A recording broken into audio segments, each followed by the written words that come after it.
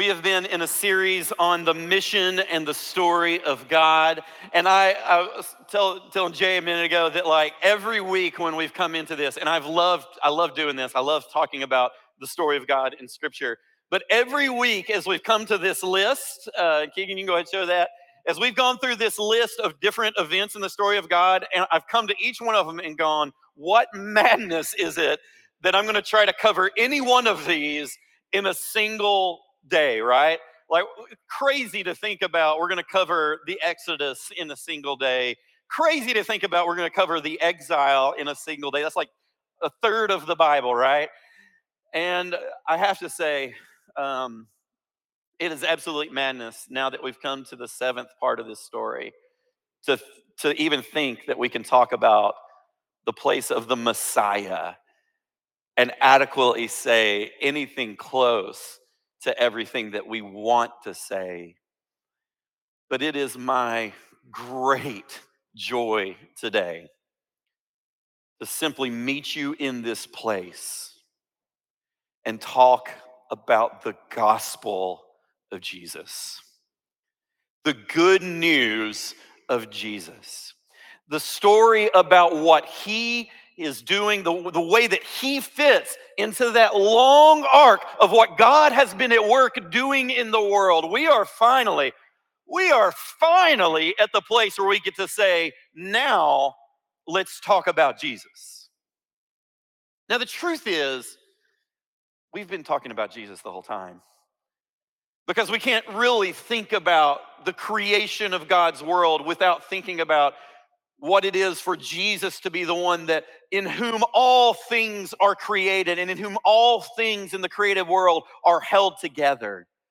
We can't think about the corruption of God's creation without thinking about the role that Jesus, the Messiah, will have in bringing that into repair. A covenant, Exodus. How can we think about the idea that God is a deliverer? Remember when we talked about that with the Exodus story? God is a deliverer. And of course, we know that in Jesus that comes to be fully known. The kingdom of God is ruled by King Jesus. The exile brings about and sharpens a deepening hope in what the Messiah will do to redeem his people and make them a light of the world.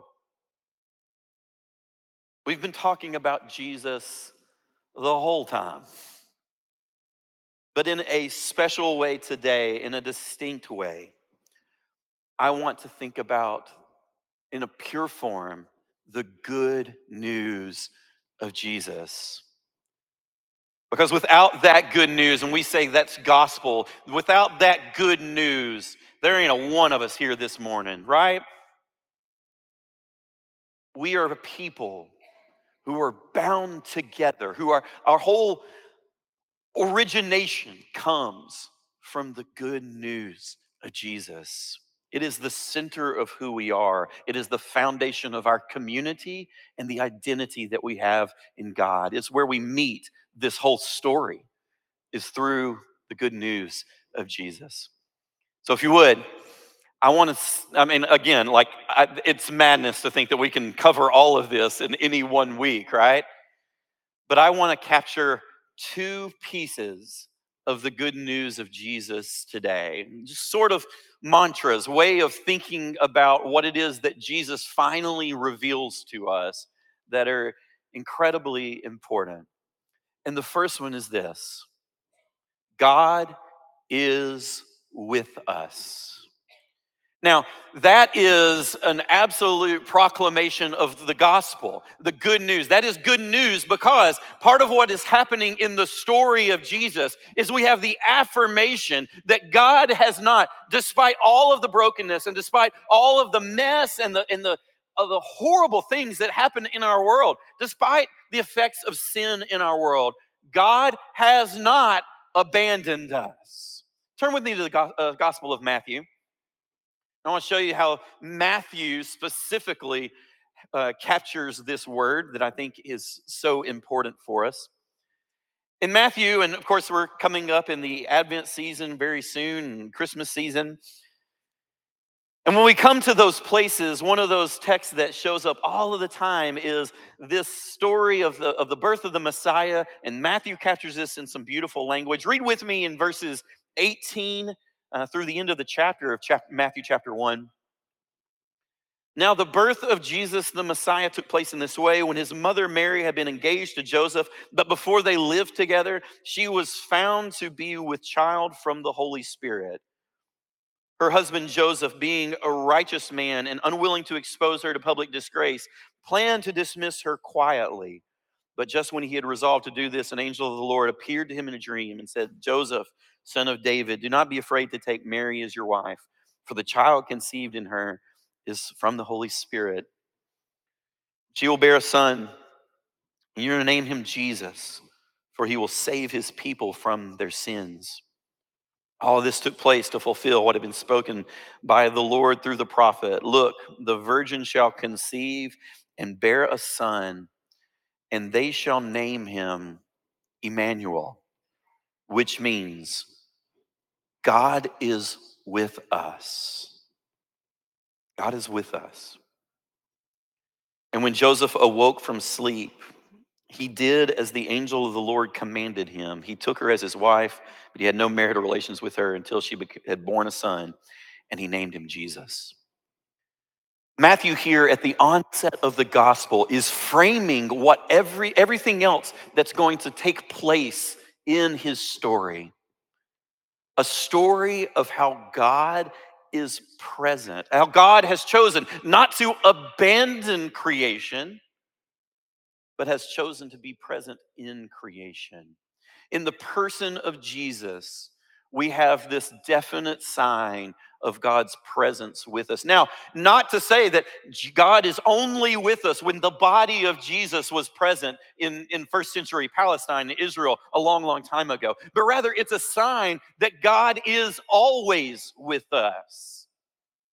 And if you're still skeptical of that, I want you to look at how the Gospel of Matthew ends. Turn to the end of the book, Matthew chapter 28. In Matthew chapter 28, we have this text. This is a great harvest month text for us, the Great Commission. In the Great Commission that we know where Jesus sends his disciples out, and it goes like this in verse 16 and following of Matthew 28. The 11 disciples went to Galilee to the mountain to which Jesus had directed them, and when they saw him, they worshiped him, but some doubted. And Jesus came and said to them, all authority in heaven and on earth has been given to me. Go therefore and make disciples of all nations, baptizing them in the name of the Father and of the Son and of the Holy Spirit, and teaching them to obey everything that I have commanded you. And that's a good commission. That's a pretty good commission. But it needs the next line, doesn't it? And the way that the Gospel of Matthew ends is not make sure you go and do all my work. It's go, make disciples, and baptize and teach, teaching them to obey everything that I have commanded you. And then it ends with this, and remember, I am with you always to the end of the age. The gospel begins with the word that Jesus is God with us. And the gospel of Matthew ends with the affirmation that Jesus remains with us. Even as he moves off, as he goes away, right? He still remains with us. There's no sending of the church away from Jesus. It is go, and I am going with you. Jesus does not say, go away from me. He says, come with me. And that is the gospel, right? The good news of Jesus is that God is with us. And all of the things that Matthew tells between, and you shall call him Emmanuel, which means God with us, and behold, I am with you always, even to the end of the age. Everything that happens in those chapters between there, every word of teaching that Jesus offered on the Sermon on the Mount that we spent this summer, everything that he says to relieve somebody of their illness or the sickness or their oppression by an evil spirit, every healing or miracle act that he does, every word of correction and rebuke he offers to people in power who are abusing the people that they should have been serving. Everything that Jesus does in the whole story of the gospel is a sign of God's presence with his people. The good news of Jesus is that God is with us. God is with us in the beginning, God is with us in the present, and God will be with us always and forever. And that's the good news of Jesus. And it's good news for people who are tempted to think sometimes that God has left us alone. God has gotten tired of us, or decided he didn't like us, or been angry because of our sin and our brokenness. That God has, in the end, abandoned us after all. And it's tempting to think that. But the gospel of Jesus says no. No, the truth is that God is with us. And there is nothing so bad, nothing so horrible, nothing that we can do to God that will keep him from being present with us. Even through the story of the crucifixion, the end of the story, the last word is that God is still with us, even though we tried to kill him. So that's the first part. The good news of Jesus, the first facet that I want to hold today is that God is with us. But God is with us could be a message that could hold, instead of incredible hope and joy, could hold terror and fear. But the second part of the gospel that I want to point towards is that not only is God with us, God is for us. And that's the word of Jesus too, right? The New Testament, we've talked about this in my Wednesday night class, but it doesn't come to us, it's not bound in your Bible in the order that we received it, okay? We think that the letters were probably written first. The letters are like the earliest pieces that we have, and then later on, they captured, as the apostles were kind of coming to the ends of their lives, they captured what the stories that they knew and wrote those down so that the next generation of believers could have them. Probably one of the earliest books that we have, not the earliest, but one of the earliest, is the book of First Corinthians. And in First Corinthians, because we think it's written before the gospel. You guys following me on this? I know I'm getting kind of nerdy. Because it's written before the Gospels, we have a quotation in this letter that is probably the first recorded thing that we have from the mouth of Jesus. You with me? So when First Corinthians says, here is something that Jesus said, in terms of chronology, that's our first recorded instance of a word about Jesus. You with me so far? Would you like to know what it is? Do you already know what it is? Okay. Let's turn to 1 Corinthians chapter 11.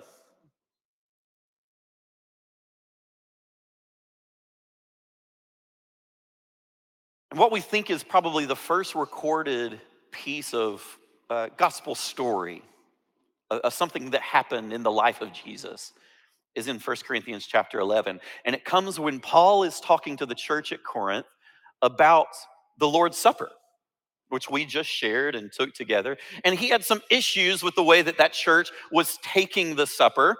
They seemed to be doing it in a way that kind of boxed some people out of it and seemed to enforce their social divisions rather than enforcing their unity. And so he rebukes them of that. And then he finally comes to this place. And in 1 Corinthians chapter 11, verse 23 and following, we have a little bit of a piece of a story that is probably our first recorded bit of gospel. Okay?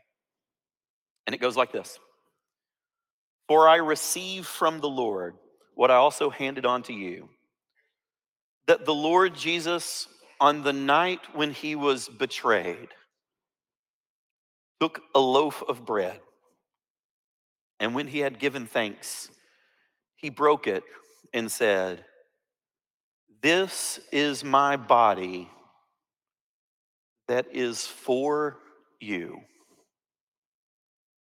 This is my body that is for you. Do this in remembrance of me." I want you to just think about that and hold that for a second. There are lots of ways of thinking about what the work of the Messiah, the work of Jesus is in the way that we are redeemed. There are a lot of theories about this, the way that we think it. And you can see in the New Testament a lot of different reflections about what it meant for Jesus to die on the cross. You can say it in a lot of, you put a lot of theology around it, okay? And they're trying to think of different metaphors and different analogies by which we can understand what happened on the cross. And I'll tell you, they make my head hurt a little bit. Because I think trying to figure out exactly and precisely what the cross means and narrow it down to a single definition, I think is a profoundly tricky thing to do. And in fact, I don't even know it's what the early New Testament writers were trying to do. They seem to be taking an experience of something that they knew was so profound that it couldn't be boiled down to a simple saying or maxim. If it could be, God would have just given us that. But instead, what God gave us is a profound symbol, a profound human experience. Jesus crucified. You can take it and you can run with it in all kinds of different ways, right? You can think about it as a way that Christ takes the worst of human sin and embraces it in his own body, as a way of showing that he can overcome, the worst punch that humanity could throw to him. You can see it as a way of Jesus showing that he has solidarity with those who suffer, which is to say, all of us, and a way of showing that he is one with those who are undergoing deep, deep pain and abandonment themselves. You can say it has something to show about what it means to live in sacrifice to God and to other people. You can frame that in 1,000 different ways. But the one that frankly for me is the most meaningful and the most resilient in my life, that stands up as a core conviction, and I am beyond abandoning this one, is this: whatever else it means, the cross is ultimately a sign that Jesus is for us. The body was broken for us. I think that's the affirmation of the early Christian writers, who, like what Paul passes on here in the Corinthian letter, seem to always come back to say something like that. In the letter of 1 John, in chapter 3, verse 16, which makes it easy to remember, we have this: "We know love by this, that he laid down his life for us."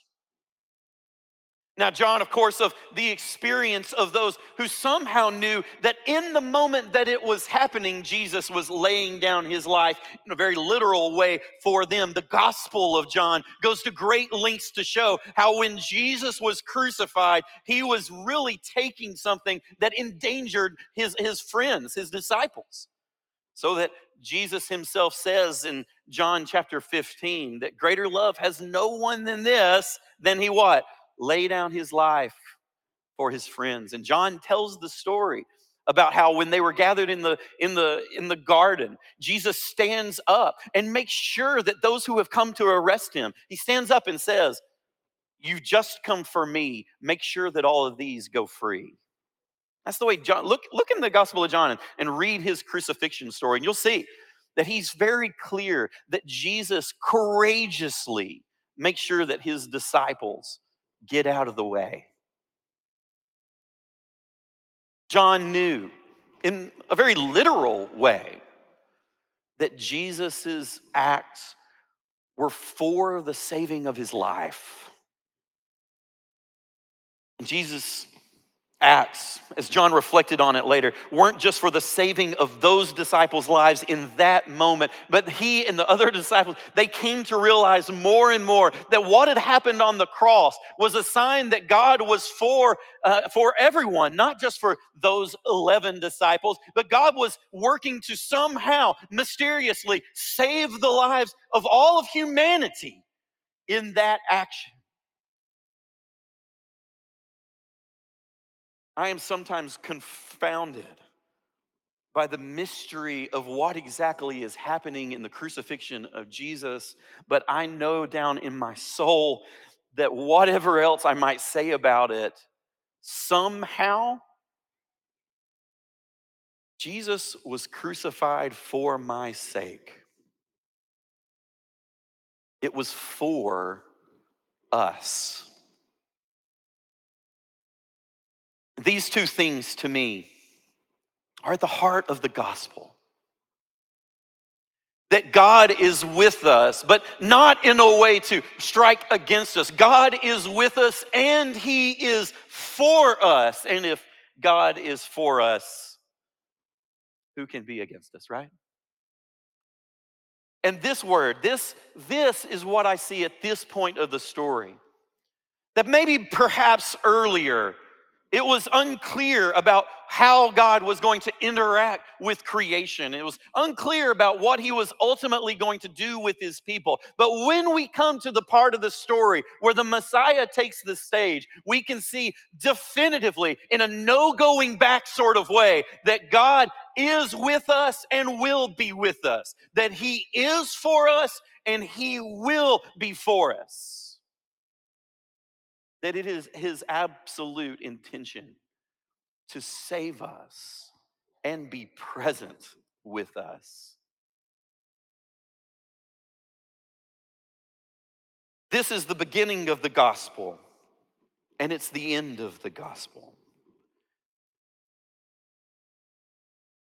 And for me, it is the beginning and the end of everything that it means to be Jesus' disciple. Not to just accept some teachings of a person that lived long ago, or to read some interesting stories, to perform some rituals that maybe make God happy. But to me, following Jesus together as a community, what it really comes down to is this: we're living out of the conviction that God is with us, and that the God that is with us profoundly loves us and intends nothing but our well-being and flourishing and thriving. Listen, this morning,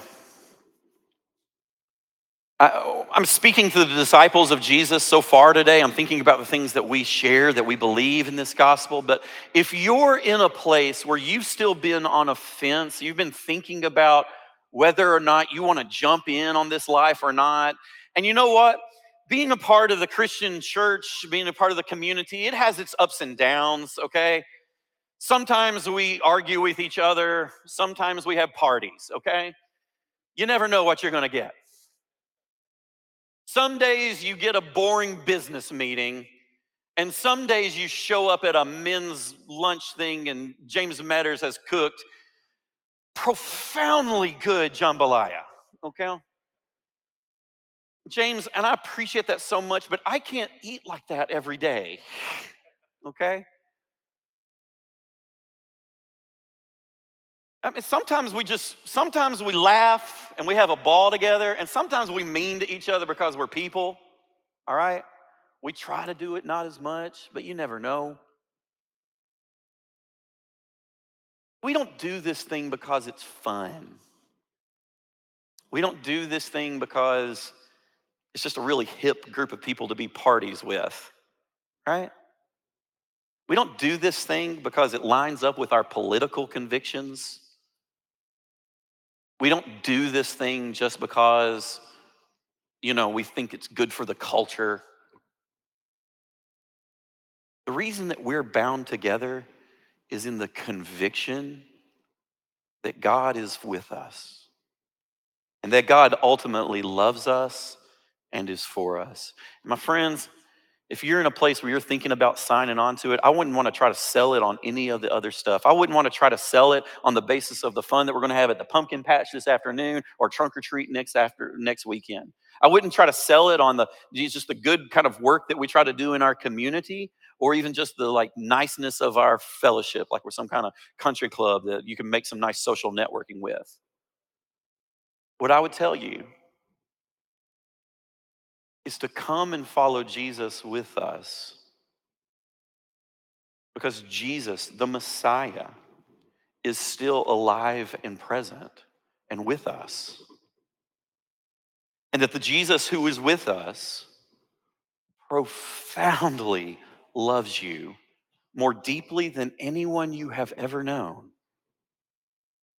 And he loves you in such a way that you may know not only that he is with you now, but you may know that he will never abandon you. So come. And come when we have jambalaya, and come when we go to the pumpkin patch, and come when we have awkward small groups and nobody really wants to talk. Come in the classes that are sometimes really great and sometimes kind of flat. Come when we have Folgers coffee. Come when we have nice donuts. All of that stuff is just extra, man. Come to the Messiah Jesus. Come follow him with us. Live in the joy of what it means to live in a good, loving God who is present always with us. And let's share that word with the rest of the world. Let's stand and sing together.